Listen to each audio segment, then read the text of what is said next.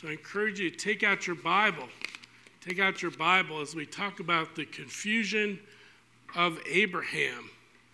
And I don't know about you, but it's been a challenging and somewhat confusing week in some ways, right? With the election and all kinds of things going on in our lives.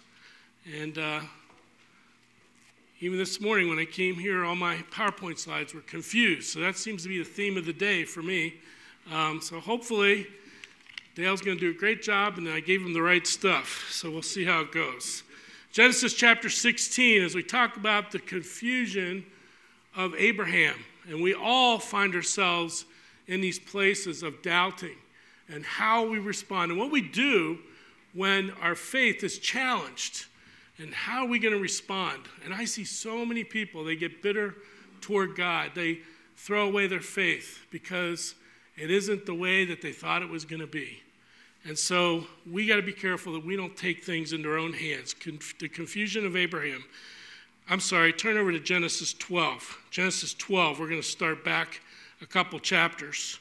Genesis 12, as we kind of lead up to chapter 16. And look at verse 10, if you would, in Genesis chapter 12. Now there was a famine in the land, so Abram went down to Egypt to sojourn there. For the famine was severe in the land, and when he was about to enter Egypt, he said to Sarai, his wife, I know that you're a woman beautiful in appearance. And when the Egyptians see you, they will say, this is his wife. Then they will kill me, but they will let you live. Say you are my sister, that it may go well with me because of you, and that my life may be spared for your sake. When Abram entered Egypt, the Egyptians saw that the woman was very beautiful. Verse 15, and when the princes of Pharaoh saw her, and they praised her to Pharaoh, and the woman was taken into Pharaoh's house, and for her sake he dealt well with Abram, and he had sheep and oxen and male donkeys and male servants and female donkeys and camels. But the Lord afflicted Pharaoh and his house with great plagues, because of Sarai, Abram's wife. So Pharaoh called Abram and said, what is this that you have done to me? Why did you not tell me that she was your wife? Why did you say, she is my sister, so that I took her for my wife? And now then, here is your wife, take her and go. And Pharaoh gave men orders concerning him, and they sent him away with his wife and all that he had. And may God add his blessing at the reading of his word this morning. Well, in the BBC News in 2011, they talked about a camera that they've developed that can detect with artificial intelligence when someone is lying or telling the truth. They use algorithms, they use body language, they use thermal imaging, they use tracking devices, and all these things. And they can tell when a person is lying by the way that they respond with a facial expression, or the way that the heating image in their body, when they lie, they heat up and get warmer, and all these things. And they found out that after doing all these tests, that they're accurate 2/3 of the time. Think about that. How scary it would be to know that there's a camera out there that could tell when you're telling the truth or lying. Well, guess what? Even though that's scary, even scarier than that is the fact that God knows every time that we lie. And every time we think about lying, he knows about it. And one reason that we tell lies is that we don't trust people or trust God with the truth. We're called to speak the truth and speak it in love. And God rebukes us for telling half-truths, exaggerating stories, telling white lies to avoid conflict, or out-and-out lies. And lying really is adding to or taking away from something that is true. Whether it's exaggerating it, whether it's putting our spin on it, or whether it's not telling the whole truth, those things are all in the category of lying. And today we're going to start out talking about how Abraham, not once, but twice, got confused in his faith and who he trusted. He worried more about what man was going to do to him than allowing God to protect him, and he lied about who his wife was. And so we look at these two stories and these two major lies, and we see the negative consequences to the people that were involved in that. So let's review. You have this on your outline there. We talked about the call of Abraham, how God reached out in time to the Ur of Chaldees and came down and took Abraham and brought his family out. And when he did that, he brought him to a place of Haran and then eventually to Canaan, where his family would eventually settle over time. We talked about the compassion of Abraham. We talked about how he and Lot were at odds with one another, at least the herdsmen were, and where their livestock should go, and intermingling of their riches, and he gave Lot the choice to go where he wanted to go. We talked about the very important contract with Abraham last week, and what an amazing thing, one of the pictures of God's unconditional commitment to the nation of Israel, that he gave them a contract, a commitment that he was going to give them a land. There were going to be a lot of people in that land, and they were going to be blessed, and those who bless Israel will also be blessed, and those who curse Israel will be cursed. That's the contract. And now today we look at the confusion of Abraham. The confusion of Abraham. First of all, you see there that doubting God can lead to lying. If we're not careful, if we allow the doubts to creep into our lives, we like to create an alternative reality by lying, by deceiving ourselves or deceiving others around us. Doubting God can lead to lying. Notice the fallout of Abram's lie that we just read in Genesis 12. Abram told a half-truth. Sarah was technically his sister by Abram's father, but not his mother. Initially, Abram is treated very well by Pharaoh because Pharaoh, it's implied here that he took her in and she became his wife, one of his wives. And over time, plagues came to Pharaoh and his family and the people around him, and God revealed somehow to Pharaoh that Abraham had lied to him about Sarai being his wife. So Pharaoh kicks Abram out of his country. We don't have time to read the second lie, but it's interesting that he didn't learn his lesson well from the first time. In Genesis 20, if you take the time and read it at home, verses 1 through 18, 25 years later, Abram does the same thing with King Abimelech. Abimelech takes Sarah into his fold of harems. Abimelech has a terrible dream where God reveals the lie that Abram has made. And Abimelech gives Abram 1,000 pieces of silver and sends him and Sarai away. And apparently Abimelech and his wives became barren, and so Abram prayed for Abimelech and his wives, and God healed them and allowed his wives to have children. But he hurt his witness. He almost, in that situation, compromised his wife sexually. We don't know. We don't think that was the case this time. But it was all to protect his reputation, his life, and his possessions. Instead, he should have trusted God to tell the truth and let God be the shield, God be the protector, God be the one to deal with the fallout of the truth. And that's what we have to do as Christians to realize. We're in a world now where our Christianity is being attacked more and more. Our privileges to have religious freedom are being challenged. And I believe in the next few years, even more so. And so what are we going to do? We could lie. We could give in to the world and just compromise and just love everybody. Or do we speak and stand on the truth? Well, Abram caved to compromise and wanting to be accepted by telling lies. You and I, we have a responsibility to be truthful with everyone. That doesn't mean that we're cruel, but it does mean that our word is our word.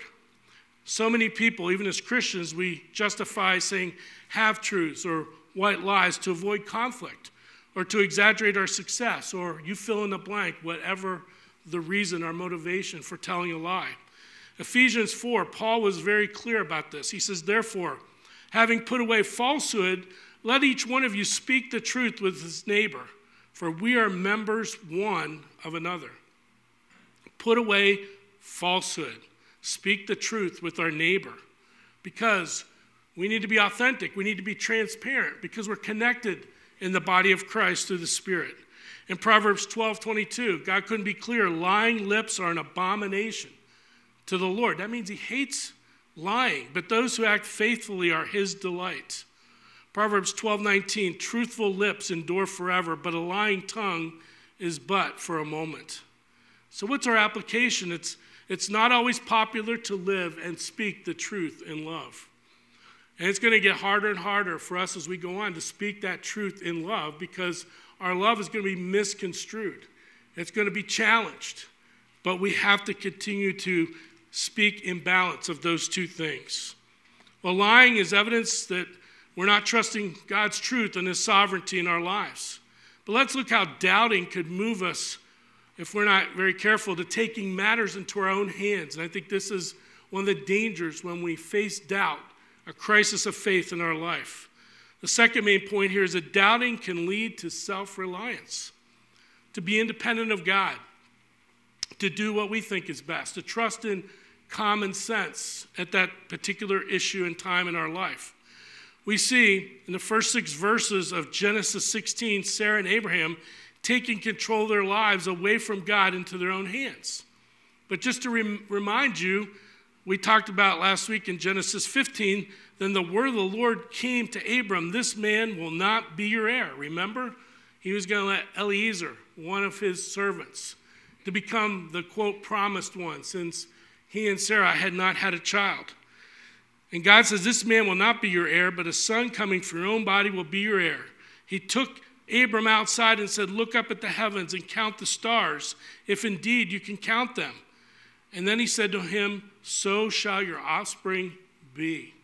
God reminded him several times in his life, just be patient, just wait. Wait for my timing. My timing is always right. My time is perfect. And you'll be most blessed when you trust me in that. But we look at Genesis 16, verses 1 through 6, is where we talk about the confusion of Abraham here. Now Sarai, Abram's wife, had borne him no children, but she had an Egyptian maidservant named Hagar. So she said to Abraham, the Lord has kept me from having children. Go sleep with my maidservant. Perhaps I can build a family through her. Abram agreed to what Sarai said. So after Abram had been living in Canaan 10 years, Sarai and his wife took her Egyptian maidservant Hagar and gave her to her husband to be his wife. Abram slept with Hagar and she conceived. And when she knew she was pregnant, she began to despise her mistress. Then Sarai said to Abram, you are responsible for the wrong I am suffering. I put my servant in your arms, and now that she knows she is pregnant, she despises me. May the Lord judge between you and me. Your servant is in your hands, Abram said. Do with her whatever you think best. And then Sarai mistreated Hagar, so Hagar fled from her. Now, what Sarai was talking about here was perfectly legal in that society at that time. The Jewish people were okay with that. If the husband or the wife was unable to have a child, then they would provide someone else, because the important thing, remember back then, was that your wealth was dependent upon how many children you have. And of course, it was important to pass your name on and your inheritance on. And so what was suggested was accepted in that culture they lived in. And so Abraham willingly sleeps with Hagar, seemingly thinking that he is somehow fulfilling God's promise. Well, we know that Hagar, as we read, conceives and has a son named Ishmael. And then in verse 6, Hagar despises Sarah and mistreats Sarah, and Abraham allows Sarah to send Hagar away. Notice the love triangle. You can make a movie about this. And who needs to watch movies and shows that have drama in them? The Bible and our own lives have enough drama, right? In and of themselves, with the people that we know and that we live with and so on. But here's the key thing, and it's on the screen. I encourage you to write this down. Remember, when you run ahead of God, you miss the best that he has for you. Remember that when you run ahead of God, you miss the best that he has for you. And that's the danger. We as humans, we get impatient. We think we know the path sometimes when we haven't consulted God, when we haven't poured out our requests before him, when we haven't fasted and waited for him. And that's the danger. And even though we sometimes do run ahead of God's will, he may give you another chance to have his best again, but he may not. Sometimes it's a once-in-a-lifetime opportunity in a certain area of your life for God's best. Who you get married to is so important. Where you go to college, what you study, what kind of job or vocation that you have is so important. Your financial choices, your long-term relationships. Proverbs says that we become like the people that we surround ourselves with, our friends. We need to walk with the wise so we'll be wise, not a fool, it says in Proverbs. So our long-term relationship choices impact us in so many ways. We learn a lot by the school of experience and hard knocks. And we're going to make mistakes, and we're going to walk ahead of God. But hopefully, they won't be consequences that will affect us the rest of our lives, that we can learn from them. Unfortunately, Abraham repeated that same issue twice. He didn't learn the first time. May we be able to learn when we make mistakes for the first time so we don't repeat history. They can be life lessons on what not to do in the future going forward. Can you just sit back and imagine? I took some time this week to think about what it must have been like to have been Moses and Joshua. Think about it. They crossed the Red Sea. The Egyptian army is destroyed. They send 12 spies into the land. Joshua and Caleb come back and say, let's go. We can beat these guys. We can kill these giants. The land is ours because God said we could have it. But the other 10 spies influenced the rest of the Israelites to not believe. Now here's Moses and Joshua. They have to wander in the wilderness for 40 years. They have to watch the unbelief and the consequences and all those deaths. Everybody died except those who were 20 years of age and younger. And all that they had to do. And even Moses gave in toward the end of his life. He became disobedient when he struck the rock and he missed out on going into the promised land. And yet Joshua kept his faith through that whole time of watching the consequences of unbelief, of doubt, of people that did not trust God. So if they can do it for 40 years, what about us? What about us? Application here is faith in God alone brings us to a place of humble dependence. Humble dependence. When God, it feels like he's not speaking to us, when he's not answering the crisis of our faith right away, just know that God has your best interest in mind, and the waiting is going to be worth it in the very end. And I think those are words that we need to remind ourselves over and over and over again. It just breaks my heart to read of another pastor who failed and got kicked out of ministry this week, and it just continues to happen because we're not trusting in God. We want to feel accepted in our culture. Well, following our doubts can create heartaches and even some catastrophic decisions in our lives. Following our doubts can create heartaches and even catastrophic decisions. That leads us to our next point, that doubting God can lead to immense consequences if we're not careful. Now, I want to say as a caveat, we're all going to face doubts. I face doubts. Through this COVID time, I've wondered, okay, God, what are we supposed to do? Where are you at in all this? What are we supposed to learn? But it's what you do with those doubts that's important. Take your Bible and turn over to Genesis 16 if you already have it open there. These are not on the screen, but read and listen as I read verses 7 through 16 as we continue the story. The angel of the Lord found Hagar near a spring in the desert. It was the spring that is beside the road to Shur.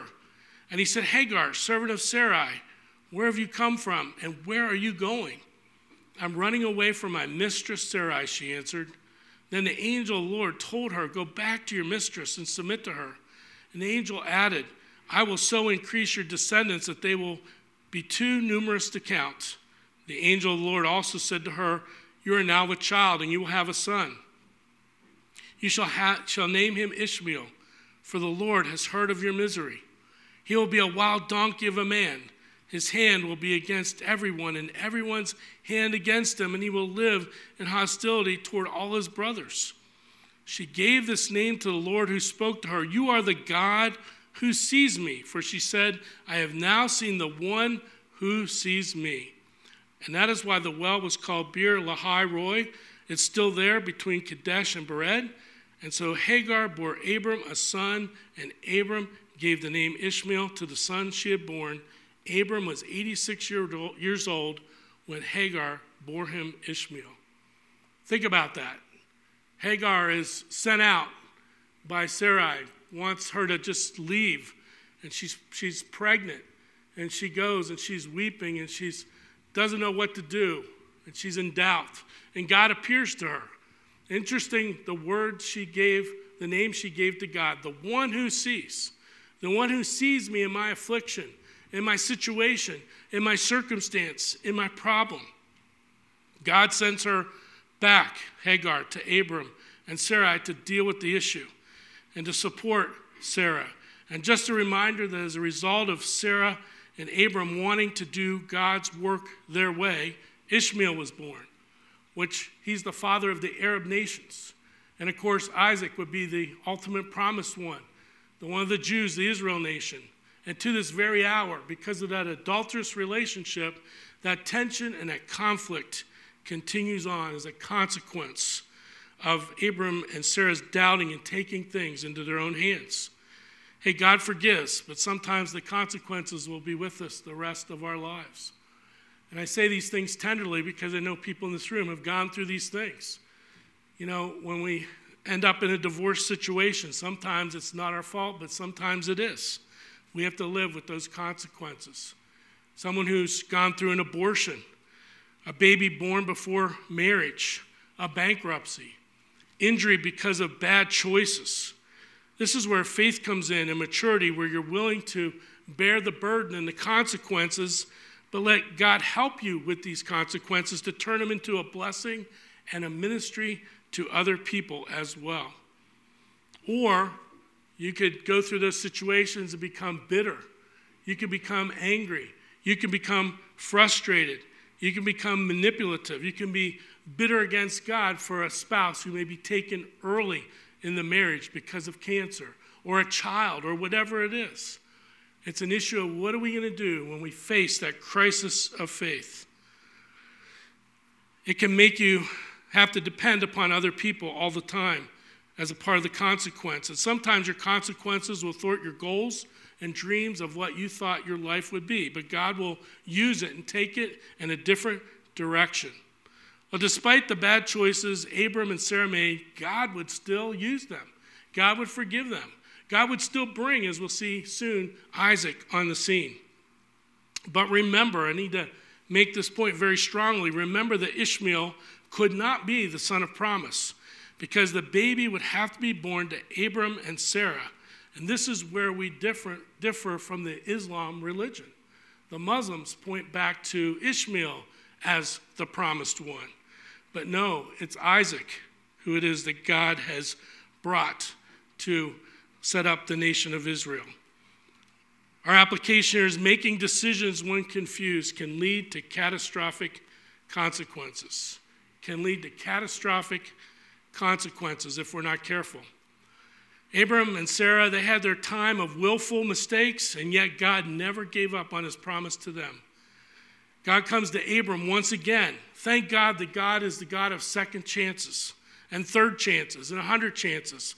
And remember, he doesn't have to give us second chances. He isn't required by his nature to do that, but because of his mercy and his love and his grace and his compassion, he willingly provides second and hundreds and thousands of chances, allowing us to be forgiven of our mistakes. And so we can learn from those things. We can move on in faith. And so here's the key thought today. God's word never fails. That's our true north. That's our final authority for truth in our lives. And remember, stand on that anchor. Stand on that foundation. Remember that parable that Jesus said that if we build our lives on the rock when the storms come, we will not be destroyed. And that's the foundation. Malachi 3:6. Thousands of years ago, it was said of this, "For I, the Lord, do not change." He's immutable. He's the same yesterday, today, and forever, a verse I quoted last week. Remember Isaiah 55, "For my thoughts are not your thoughts, neither are your ways my ways, declares the Lord. For as the heavens are higher than the earth, so are my ways higher than your ways, and my thoughts than your thoughts. For as the rain and the snow come down from heaven and do not return there, but water the earth, making it bring forth and sprout, giving seed to the sower and bread to the eater, so shall my word be that goes out from my mouth. It shall not return to me empty, but it shall accomplish that which I purpose and shall succeed in the thing for which I sent it." God's word is going to be fulfilled no matter what. And you want an even greater challenge? Jesus said this in Matthew 5:18, "For truly I say to you, until heaven and earth pass away, not an iota, not a dot, not the smallest punctuation point in the writing will pass from the law until all is accomplished. So life, we go through life, and it's like going to a classroom. And this is going to be what's on our final exam, is what we did with this. Our teacher is the Holy Spirit, and God is our teacher. And as we stick to his word and realize that God's word will never fail, even in the midst of tremendous doubting in our life, that God will provide a way and bless us. Here's a very practical part as we kind of wrap this sermon up. How do we deal with doubt? Here's a few things that I think you need to think about when doubt comes your way, and it will. I can remember when I was a young Christian in high school, only been saved probably about 2 years, and there was a lot of all of a sudden there was like revival that broke out in our Christian high school, and people were getting very emotional, and people were getting saved, and some of these people were getting saved who thought they were saved when they were very young. And I began to question, was I truly saved or not? I didn't have this emotional experience. We're all going to go through these times where we wonder. But here's some things that you can look to. First of all, acknowledge that you have doubts or questions that you want answered. It's okay to admit that to God. If you don't believe me, read the book of Psalms. Doesn't David over and over say to God, hey, how come this? Or why this? Or read the book of Job, as Chris talked about this morning. It's okay to ask God questions as long as they're not, defiant and in his face. But you are seeking answers. It's what you do with those doubts and those questions that are important. Those questions, those doubts can be constructive and lead to spiritual growth, or they can be destructive and lead us away from the Lord. The first way to solve anything is to admit that you have an issue, and in this case is to admit that you have doubts and you're questioning things about God and his world and how he works around us. Second of all, seek after God in prayer. Seek after God in his word and godly counsel for help with doubts. Godly counsel. In his book, Stories for the Journey, William H. White shares the story of Hans, a European seminary professor devastated by the death of his wife, Enid. Hans was so overcome with sorrow that he lost his appetite and he refused to leave the house. Out of concern, the seminary president, along with 3 other seminary professors, paid Hans a visit. The grieving professor confessed that he was struggling with doubt. I am no longer able to pray to God, he admitted to his colleagues. In fact, I am not certain I believe in God anymore. After a moment of silence, the seminary president said, then we will believe for you. We will pray for you.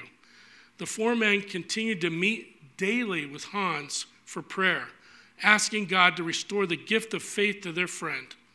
Some months later, as the 4 friends gathered for prayer with Hans, Hans looked at them and smiled and said, it's no longer necessary for you to pray for me. Today, I would like you to pray with me. We have to have our faith restored, and sometimes we need to go to our brothers and sisters with our honest doubts and our questions and say, help my unbelief, and get the encouragement that we need. Talk to pastors, talk to spiritual mentors about your doubts. You'll find there's many, many people that have the same questions and doubts in their past and can help you find the answers that they have found. There's tremendous resources with the ability to have access to the internet to deal with your doubts and questions. Be discerning, but there are many good places to look for help. Thirdly, avoid making big decisions when you're going through a period of doubt. This is huge. You might want to star this one. Avoid making major decisions, big decisions, when you're going through a period of doubt. When you're going through trials and challenges in your life, I encourage people to wait 6 months to let your emotions settle, to make sure everything's in good place between you and God and others around you if you're going through a painful time. Emotions can cause us to make the most regrettable decisions, and you have to be careful with your emotions. God gave them to us, but we're not to rely on them over God's word, over his Spirit. The Spirit's important. That's why it's important that we stay accountable when we're in that situation and we're about to make a major decision after a very vulnerable time in our life. The times I'm speaking of, I've seen it over and over again. People who get into a divorce and immediately rebound and quickly get married, not having dealt with the fallout, the reason for the divorce. And let me say that there's always two people involved in some way that leads to that divorce, and you have issues that need to be dealt with. A spouse that dies quickly, and all of a sudden the person wants to quickly get remarried. Moving away from a job to get away from something that should be dealt with. Settling for someone to marry because you don't want to be lonely anymore. I've seen that to be a very disastrous decision in many young people's lives. Number 4, avoid taking matters into your own hands. The more we rely on faith, it simplifies our life and it minimizes our trust in ourselves and our abilities alone.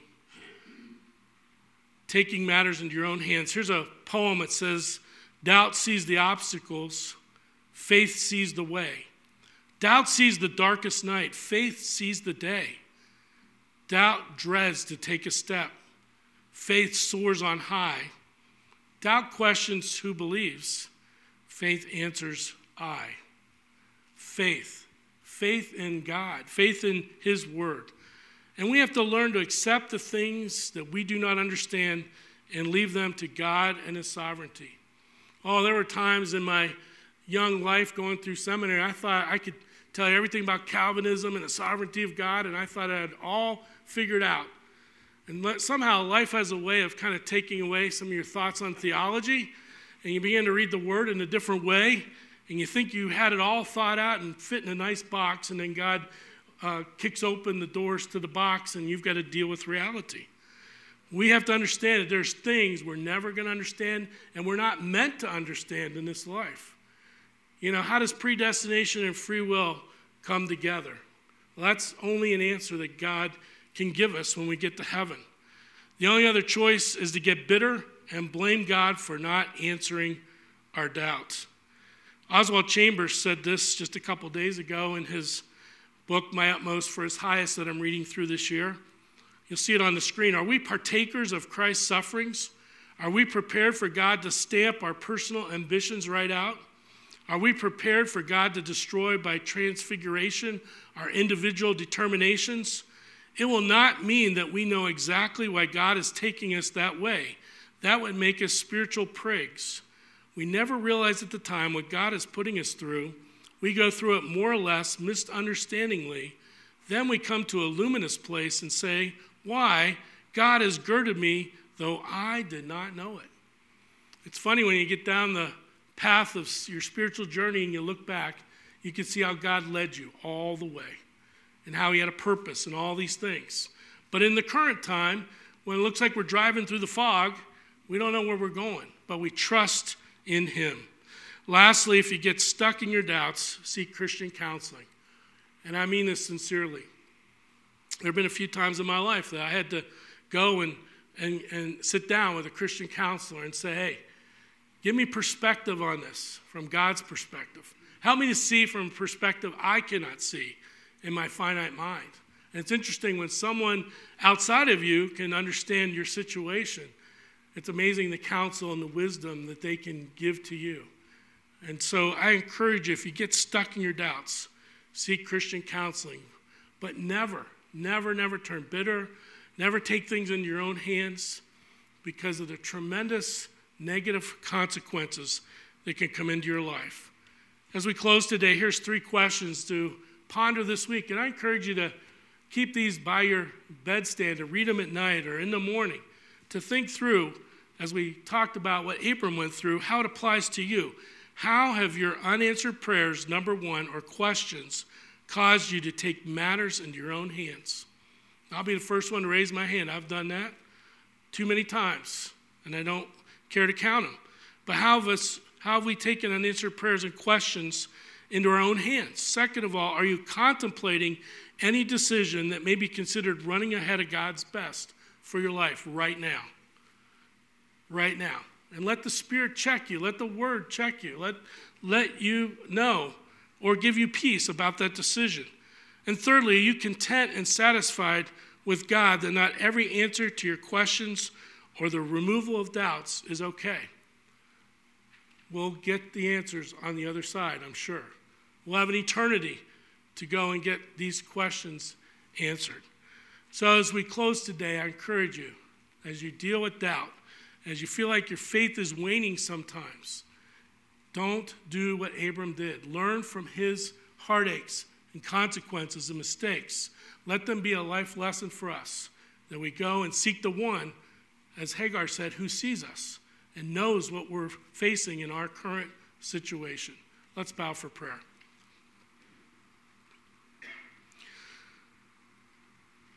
And maybe someone's here today just before I pray and you're dealing with doubts or difficulties.